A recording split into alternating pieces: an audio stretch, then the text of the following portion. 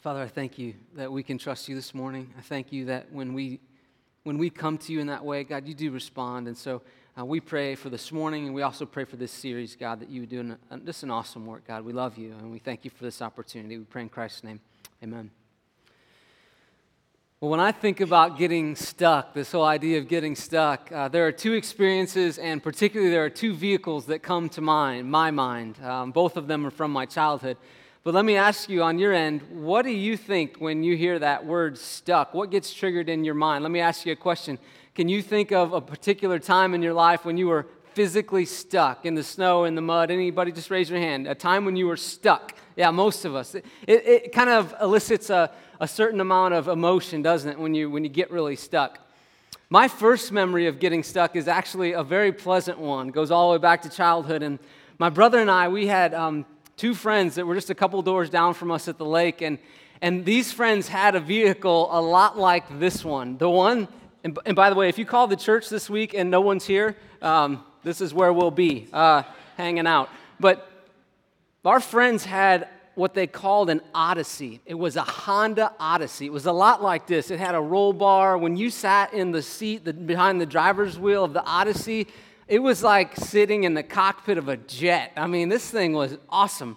And I remember there was nothing better for us four boys than going out and trying to get stuck in this vehicle. When we returned back to the yard, you could tell how much fun we had based on how much mud was on this particular vehicle. We loved it. We loved trying to get stuck. The muddier it was, the more fun we had. My other memory of getting stuck goes back to January 1st, 1982. I was 5 years old at the time, and I was with my parents. I was with my older brother as well. He was in the car, and we were in this kind of a vehicle, this model here. This is an American Motors 1981 Eagle. Now, it's important fact about this car. If you enjoy an SUV right now, you have this car to thank. This was the first vehicle that was both a passenger car and a four-wheel drive vehicle. It sort of paved the way to SUVs. This car was prided on the fact that it could carry the whole family and it would not get stuck. Well, on January 1st, 1982, this cold New Year's Day, when we were, and this is an important fact as well, we were heading to some extended family's house to watch the Rose Bowl because the Iowa Hawkeyes, I know two of you care about that, the Iowa Hawkeyes were playing that day, and you're my close friends, but it was a big day. And so we're going to the extended family, and they had just moved, and so we weren't exactly sure where they were at, and my dad knew that there were two different ways that you could get there, and we had this car, so we thought, let's pick the more adventurous route, or he thought that, and so we're driving along, and it's freezing cold, and I remember this particular moment, I've still got it locked in my mind. I remember the moment when my mom turned around and she began to pray for us because we're going down this lonely gravel road and things were going fine. This vehicle was doing what it should do, but all of a sudden, we got stuck. And I mean, we got really, really stuck. And my mom turned around. I remember sitting right back there in this vehicle, and she started to pray. She prayed, Lord, I pray that Dad would get back fast and that he would get back safe, and that this cold would not get inside our car. Because it was one of those days, just the wind blowing, snow blowing everywhere, right? Bad deal. I asked my dad about this thing this week. I said, Dad, I think we've got a picture of that. And he said, no, we don't. He said, that day was way too intense, I mean, it wasn't good. And I was thinking, as a father now, what was it like when my dad felt the car going down? He saw the long road ahead. He saw the long road behind. Didn't see any houses. What was it like when he stepped out of the car and he felt the wind on his face and he started to walk, not sure which direction to even go, and he began that long, cold journey to find help? I was thinking, what were the emotions that would have gone? That would have been an intense deal. We were stranded. The temperatures were dangerous. The snow was deep. In that instance, I would imagine my dad felt things like worry, big time. He was probably very scared, I would imagine, fearful. I bet he felt helpless. I bet he felt like, what was I thinking? We should have gone the other way. Now, there are times, let's be honest, when it's fun to get stuck, right? I mean, there are times when you, maybe as a youth, you try to get stuck. But then there are other times when you get stuck and it's a whole different animal. You're not sure how you'll get out. And when you feel that way, it elicits certain emotions in us that aren't very pleasant.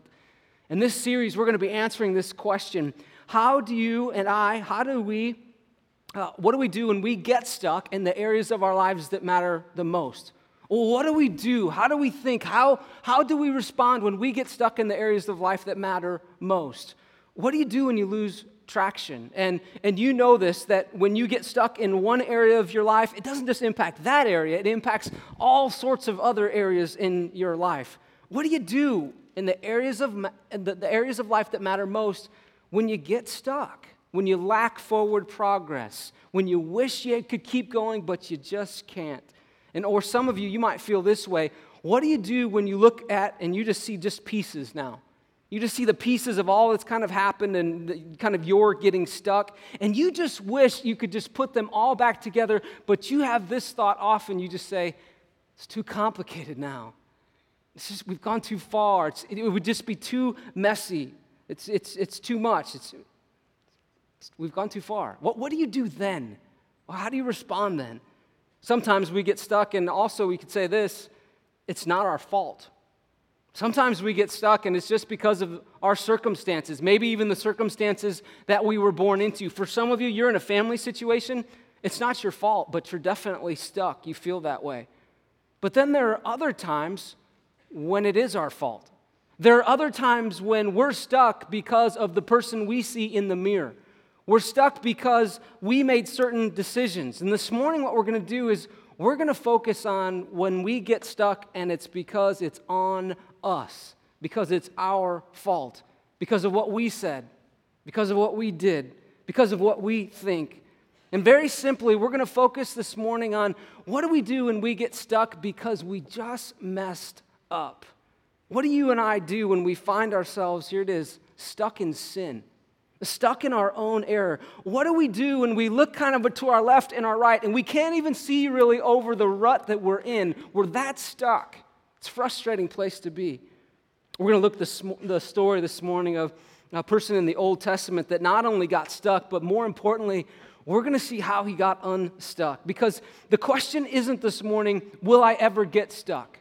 The question isn't this morning, will I ever get caught up in the issues in my life? The question is this: how long will I stay stuck? And what we're going to see this morning in this example in Scripture, this awesome example of, okay, when we get stuck, because it's not a matter of if, but it's really a matter of when, or right now, when I'm stuck, where do I go? Where do I turn? How do I respond? What's my guide to what I should do? Going back to this little childhood memory and this picture here, you know, I appreciate the picture for two reasons. One, I think it's just kind of funny because it's the car, it's there, and it's a funny memory now. But I also like this picture, particularly for this morning, because of the size of the vehicle that it took to get us out. It wasn't a tractor. It wasn't like, Uncle's big truck. This thing was a front-end loader is what it took to get this car out of there. Now, this morning, this is why that stands out to me. We're going to see today this from Scripture. We're going to see that when you and I get stuck, it's not so much about the size of the issue we're in, but we're going to see that our focus is going to be able to be turned towards the size of our Heavenly Father. We're going to be able to see this morning that He loves each and every one of us enough that He would say, okay, I recognize that you're stuck, but we're going to focus today on how big is our God and what does that mean for us? And this, how does God respond when we begin a conversation, when we say, you know what, I am stuck, when we admit it, when we come forward on that? We're going to acknowledge just two things right off the top, two facts. Here's the first one. Here it is. Number one, everybody gets stuck in sin. Everyone. Nobody's absent. It could be from the youngest person in the room here this morning to the very oldest person in the room. Everybody gets stuck in sin. Sin is when we do wrong.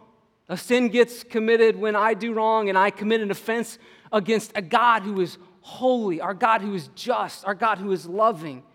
Sin is ugly, isn't it? Sin is offensive. It's distracting. Many of you know this. Sin is very isolating, right? When you're stuck in sin, you don't really want to share. It's like it pulls you away. Sin breaks relationships. Sin leaves scars oftentimes that don't heal. You may have experienced that. It's heartbreaking. It's frustrating. The effects of sin not only affect the person sinning, but they affect the people who are being sinned against, and they are horrible. Sin can show up in the context of a relationship, a job, a marriage, a friendship, you name it, in a person's personal life. Oftentimes, sin gets highlighted because there's a series of things that we might do that they seem insignificant, and so we keep doing them. But then we look back 2 months, 4 months, 6 months, a year, and we see this pattern, and then we just go, whoa, now we've got this big problem. We didn't see that when the insignificant things, we thought, oh, that's just not a big deal, but then it all added up. We all get stuck in sin. It comes from things, it comes in the form of pride, it can come in the form of greed, lust, gossip, anger, selfishness, discontentment. The Apostle Paul, he made a very telling statement in Romans chapter 3. He said, over all of humanity, he just gave this unarguable condition. He said this, he said, for all people have sinned and they've fallen short of the glory of God. What Paul was saying is this, everyone. He said nobody gets left out. From the youngest to the oldest, we mess up. We sin. You know, when I prepare to teach, oftentimes God really nails me on the topic that I'm teaching. And so this week I thought, I'm teaching on stuck in sin. This will be a fun week, right? God showed me a few things in my own life. We all get stuck in sin, don't we? The second fact is this that we're going to lay out this morning, and this one's a little bit harder to swallow. Here it is. Not everybody gets unstuck. Not everybody gets unstuck. Some people, they stay stuck. Some people never open the car door and take the long hike to get help. Some people never begin the conversation that leads them to a place of restoration. They never do that. I don't know of many things that are harder to watch, honestly, as a pastor, than when you're maybe meeting with someone and you see that they're stuck. They're stuck in sin. And you talk to them and they know how to get unstuck, but for whatever reason, maybe it's pride or it's fear of consequence, whatever it is, they choose to stay stuck. So hard to watch. And the reason why it's so hard to watch, and many of you know this, is because when you've experienced the joy and when you've experienced the love of God, the radical love of Jesus Christ, you know that, please don't stay stuck. No, there's something, God has a grander vision for your life. Don't stay stuck. The solution is so oftentimes more close than it seems. The undeniable hope is this: we can all be unstuck. We can get out. We're going to see crystal clear this morning that while we mess up, we can also be restored. James, the brother of Jesus, and he was a normal guy like you and I. He messed up at times. And so he understood this whole thing, and this is how he put it. He said, confess, or admit your sins, in order that, he said, that you might be healed. He said, get them out in the open. He said, that's okay. He said, when you do that, then you're on the right path, in order that you might be healed. The path to being forgiven by God, by others, to getting a fresh start, to getting a do-over, the path to restoration, we're going to see it this morning. It begins with a conversation. This is our bottom line for this morning if you're taking notes. Here it is. Restoration is a conversation away. Restoration is a conversation away. When sin is present and things are broken, there's nothing better than this word right here, being restored. There's nothing better than restoration. And you know that. There have been many of you, you've gone through a period of time maybe where you said, you know what, I'm just going to deal with this. Instead of packing this and carrying this luggage around anymore, I'm just going to deal with it. And you know the freedom that comes when you do that. You know the freedom, you know the joy that comes when you say, you know what, I'm not going to pack this away anymore. We're going to begin this morning by looking at the Old Testament book of 2 Samuel. We're going to look at chapters 11 and 12. And in this passage, we're going to see the story unfold of a man named David who got stuck in sin. And we're going to see his actions leading up to the sin. We're going to see the sin itself. We're going to see then the messy aftermath. And then we're going to see on the positive side, okay, how did David respond in the end? How did David get unstuck? And we're going to land in Psalm 51 for that. So let's get started. Look at me at 2 Samuel chapter 11, verse 1. It says, in the spring, at the time when kings go off to war, David sent Joab out to the king's men and the whole Israelite army. They destroyed the Ammonites and they besieged Rabbah. But David, it says, remained in Jerusalem. Now, when you read that alone, that doesn't seem like that big of a deal that David remained in Jerusalem. But if you read the whole context and you know kind of where the story goes, there's some significance behind what David is doing here, the fact that he didn't go out and join the troops and go off to war. As sin does, what does it do? It takes us away from where we should be. King David was no different at all. Verse 2, one evening, he didn't go off to war. One evening, David got up from his bed and he walked around the roof of the palace. And from the roof, he saw a woman bathing. The woman was very beautiful. And David sent someone to find out about her. The man said, "She is Bathsheba, the daughter of Eliam, and the wife of Uriah the Hittite." Then David sent messengers to get her. She came to him, and he slept with her. Then she went back home. The woman conceived, and she sent word to David saying, "I am pregnant." You know that guilty feeling? That heavy feeling when you just know that you're in trouble?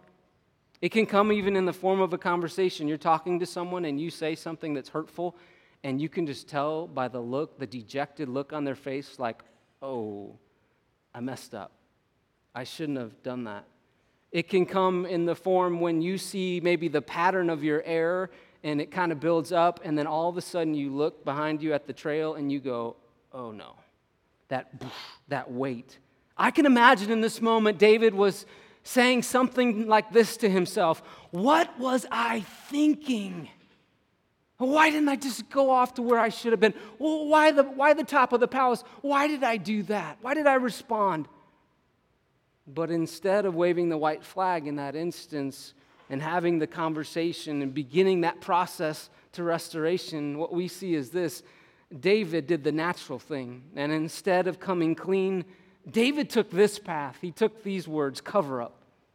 He said, instead of coming clean, I'm going to try to cover it up, because if I just come clean, it's going to be a mess. I'm the king. I can't just come clean. And after all, she's pregnant. This is no small deal. And so David devises a plan. He's the king after all. Think about the power that David had in that moment.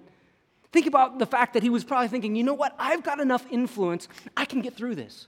I can iron this thing out. Nobody has to know. Because of my position, I can get through this. Like any person stuck in sin, however great or small, what do?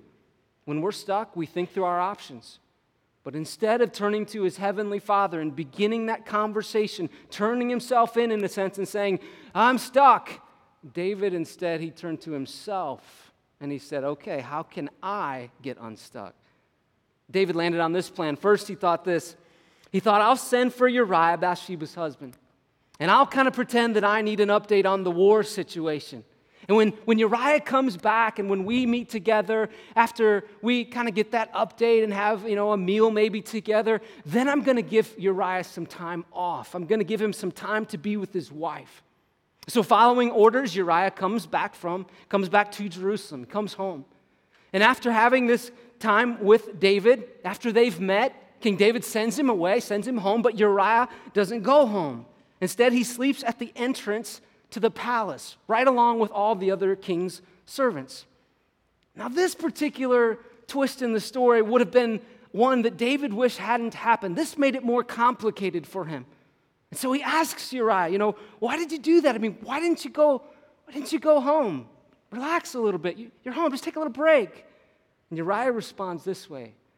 He says, David, the ark of Israel in Judah, it's out there. It's underneath a tent. And he says, and my men, my fellow men of arms, they're sleeping out in the open country. How could you expect me to come home and eat good food and drink good drink and be with my wife? No way. I can't do it. David was probably thinking in that moment, Uriah, why do you have to be such a good man? Why can't you just act a little bit like me? Just be a little bit selfish in this moment. And so what David does is he takes another attempt at it the following evening, and that too fails. And so now David goes on to plan B. Plan B is this, okay, the plot now is this: how can I get Uriah killed? And so David gives orders to have Uriah put on the front lines in the midst of the battle.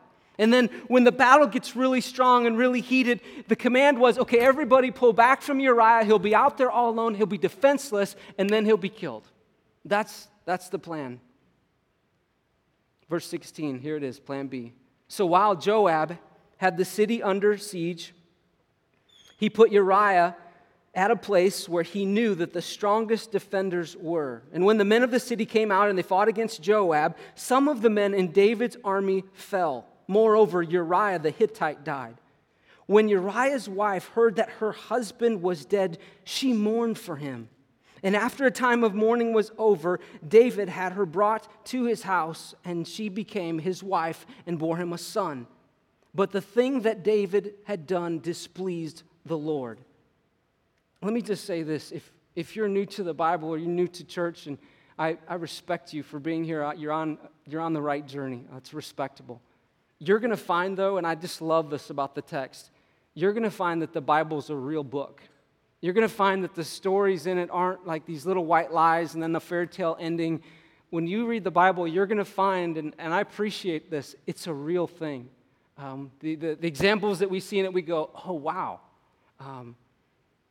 David responds this way. Everything's kind of happened now.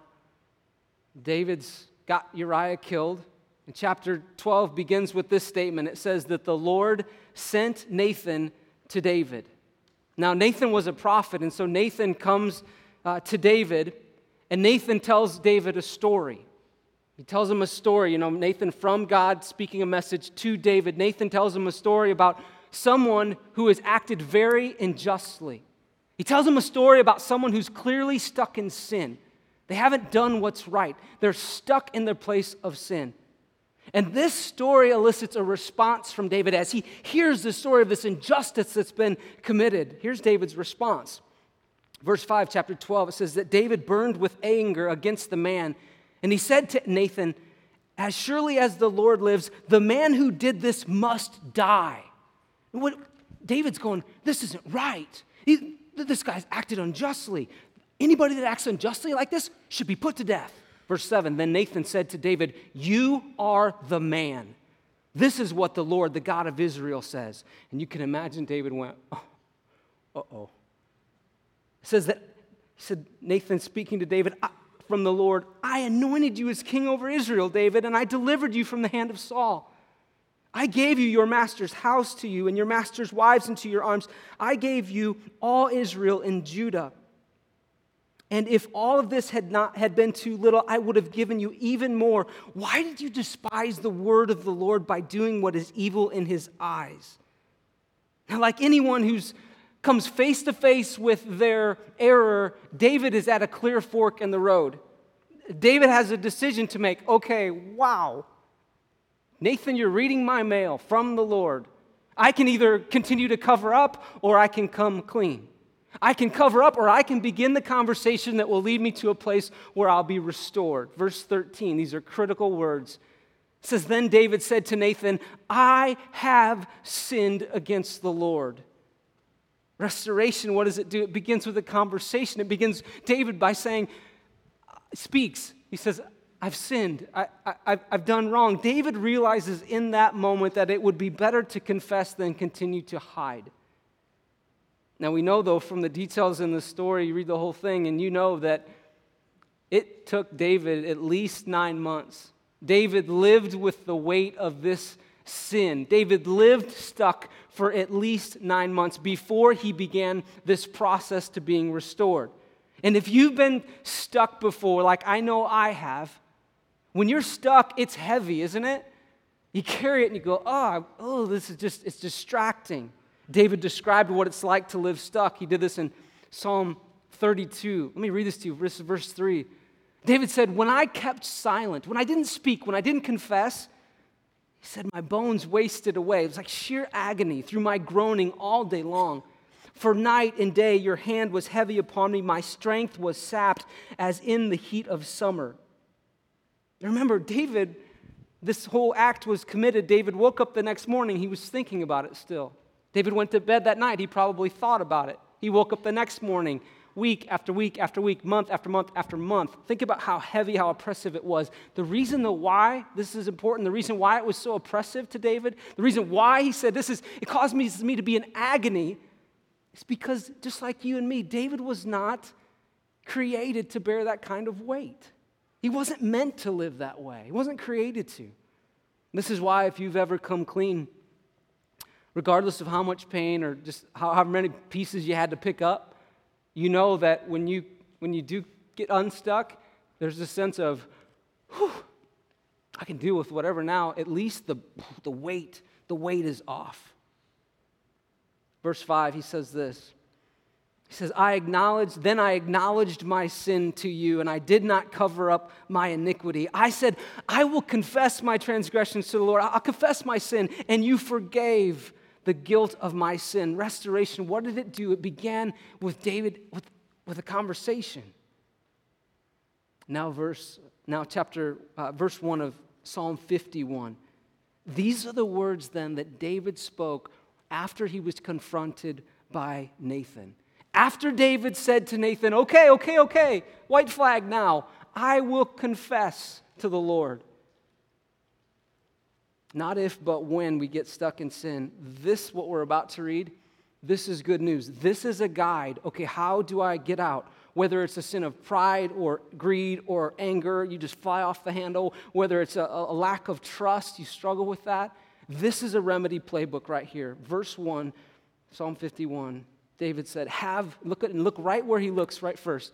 Have mercy on me, he says, oh God. Again, we don't focus so much about the car stuck. What's the size? Who's the one that gets us out? Have mercy on me, oh God. David's saying, well, okay, I got to put this in perspective right away. He says, according to, who are you, God? According to your unfailing love, according to your great compassion, blot out my transgressions. Verse 2, wash away all my iniquities. Cleanse me from my sin. Know this about David. His sin bothered him. He wasn't just going to say, I'm just going to keep going and keep going. No, he got to a point where he said, my sin bothers me, and it bothers me enough to get it out. David understands that sin destroys everything good. You understand this. You understand that your sin not only destroys you, but it destroys everyone around you. And we might think sometimes, well, it's not that big a deal. It was just the kids or whatever. But when we have that kind of pattern in our lives where we just kind of, it's no big deal. No big deal. I'll just cover that up. Oh, that too. All of a sudden, we look behind us, and that leaves a trail. It's a destructive trail. Verse 3, David says this, for I know my transgressions, and my sin is always before me. And then he says, against you and you only have I sinned and done what is evil in your sight. So you are right in your verdict and justified when you judge. David's saying, God, you are holy, you are just, you are in your place, and I am not in that place, and I shouldn't be. And then verse 7, he says, cleanse me. Cleanse me with hyssop that I might be clean. Wash me. It's this idea of, God, you can take this away from me. I know you can. Have mercy on me, oh God, he says. Cleanse me like hyssop, and I will be clean. Wash me, and I'll be whiter than snow. Let me hear the joy and gladness. Let the bones you have crushed rejoice. Hide your face from my sins and blot out my iniquity. Prophet Isaiah put it like this. It says that though your sins are like scarlet, like they're like this bright, brilliant red, though your sins are like that, they're very evident. Isaiah said they'll be as white as snow in Christ. They'll be taken care of. It can be washed away. And then verse 10, David writes, and this is his plea for restoration. This might even become a model prayer. You might walk away with these verses today, and you might just pray these. David writes this. He says, create in me a clean heart, O God, and renew a steadfast spirit within me. Do not cast me from your presence or take away your Holy Spirit from me. Restore to me the joy of your salvation. And then he says, and grant me a willing spirit that will sustain me. I was meeting with a guy this week, and we were just talking about his life and his past, and he said, you know what? He said, I was stuck in a very private sin for over 30 years. And he told me, he said, and it impacted my family this way, my wife this way, all my kids eventually this way. And he said, it caused me to be very isolated. He said, I was a different person. And then he told me about, he said, then I kind of manned up, and he said, I confessed. I began the conversation that led to restoration. He said, I had it. And we started to work through that. So he's telling me about this, and then we prayed together. We're done meeting, so we prayed together, and I look up from our prayer, and he's wiping these tears away from his face, and I just thought to myself after he left, I thought, that guy was crying tears of joy, and here's why. It's because he's been restored. It's because he's been forgiven, and so he doesn't cry tears of, pain anymore. He cries tears of absolute joy. He looks over those 30 years and he goes, man, I lived stuck, but then what did I do? I confessed. I came clean. I stepped out. I said, okay, I'm going to have the conversation. And he's saying now, he's just crying, saying, wow, God's restored me. Tears of joy. David is asking God, restore to me the joy. Restore to me the joy of my salvation. Restore to me the joy, God, when I walk forgiven. That is a joyful place to be, even if you got to pick up the pieces. To be forgiven, to get right with the one above. Everybody gets stuck, but not everyone gets unstuck. And then verse 16, David puts a fine point on it. Like if you don't understand restoration, David says, okay, I just want to sum it up. Here's how it happens. Verse 16, he says this, talking about God. He says, you do not delight in the sacrifice, or I would bring it. You do not take pleasure in burnt offerings. Then he says, my sacrifice, O God, is this, a broken spirit, a broken and contrite heart, O God, you will not despise. Know this, when you approach God, I used to get this so messed up. When you approach God, he doesn't look for you to be all cleaned up. I used to think that in order to get right with God, you had to get yourself right. You had to get it together, get your game right. And it's not that way. What's God looking for? Here it is. My sacrifice, oh God, here it is. It's a broken spirit. It means this. It means that you come and you say, I don't have it all together. That's a broken spirit. It's saying, I'm lost without you, God. Remember how he started the psalm? Have mercy on me, oh God. David's in this place where he's saying, you know what? God, I need your mercy. I'm broken. God would say to us this morning, you come to me with a broken spirit. That's how you come to me. The Apostle Paul put it like this. He said that Christ came into the world to save sinners. And then Paul said this. He lived with this mindset. He said, of whom I am the worst. The Apostle Paul. And what Paul was saying is this. He wasn't saying like, whoa, I go out and I just commit all these sins and I'm kind of proud of that. No, Paul was just saying, you know what? I just know that I still do sin. And in light of who God is, oh man, God, thank you that you came into the world to save sinners like me. The gospel, the good news is this, that Christ Jesus came. You believe in his death and in his resurrection, and you can walk clean. If you're stuck, you can get unstuck. If you carry a burden, if you can't see past the rut that you're in when you're stuck, in Christ Jesus you can. He died the death that you couldn't die. Hear this, please, so that you could live the life that he created you to live, that he wants you to live. David saw his sin, but the important thing, the takeaway for this morning is this. David didn't just see his sin, but he had a response. And he didn't just see his sin and kind of compare it to other people and say, oh, well, I don't have to feel too bad. I mean, after all, he killed 2 people and I killed just 1. You know, he didn't do that. He didn't do the compare game.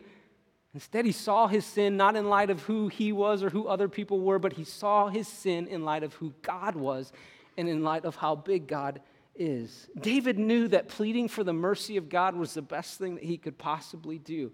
He knew that it was better to come clean than to carry on. He knew that it was better to repent than to rebel. David knew that it would be better for him to confess than to continue on. He knew that. Proverbs chapter 28, verse 13 says this. It says, whoever conceals their sins does not prosper, but the one who confesses and renounces them finds mercy. Whoever conceals, whoever continues to hide, they don't prosper.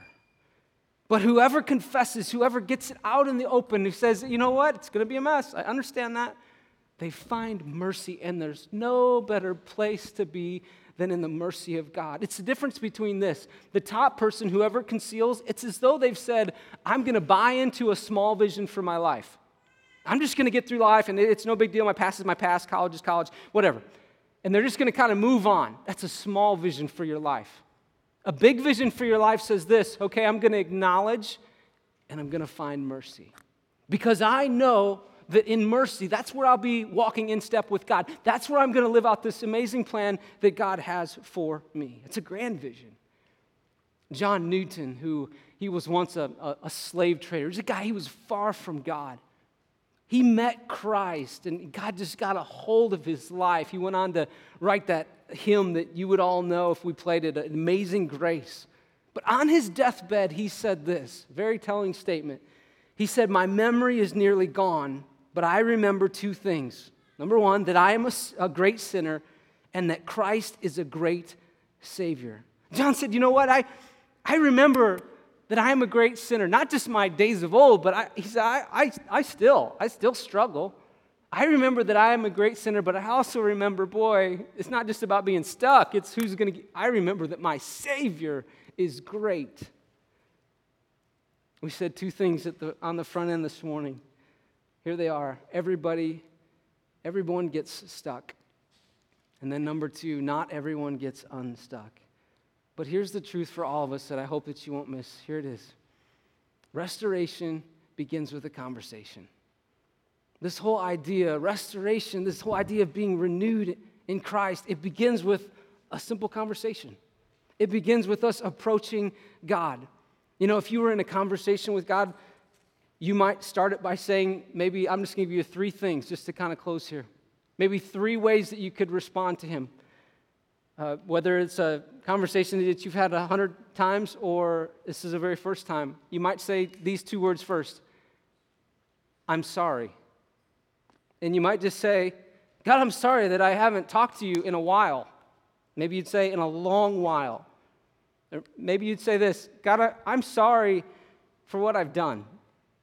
God, I'm sorry for the sin. I'm sorry for the sin that I just continue in. God, I'm sorry for the sin that I think is big and the sin that maybe I just think is small, but it is kind of big. God, I'm sorry. I'm just sorry. And then this, I think maybe the next phrase you would say to God is this, Lord, thank you. Lord, thank you that you sent Jesus Christ. Lord, thank you that you sent Christ so that I can have mercy. Lord, thank you that you sent Christ so that I don't have to continue to bear the weight. I don't have to continue to be stuck. That if I confess, Lord, I can find comfort and grace in that. Lord, thank you. And then lastly, I think maybe you could say this. You just say, please. You say, I'm sorry. You say, thank you. And then you say, please, Lord, would you please lead me? God, would you please lead me? Lord, help me not to remain stuck, but Lord, help me to live in a place where I experience what you truly have for me. Lord, help me to be the kind of person that I remember, whoa, Christ died for that. And so I don't have to bear it myself, that I can get unstuck. I can give that to God. Lord, help me. Please help me with that. This morning, I hope that you walk away from here and you are crystal clear on this, that through Jesus Christ, you can be forgiven. We're talking about a really heavy matter here today, being stuck in sin.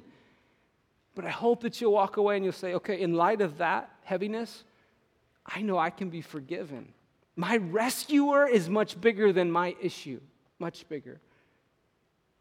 I'm going to pray for us here in a second just to kind of close this out, and you might even say those words in that prayer, I'm sorry, thank you, and please, and kind of fill in your own blanks.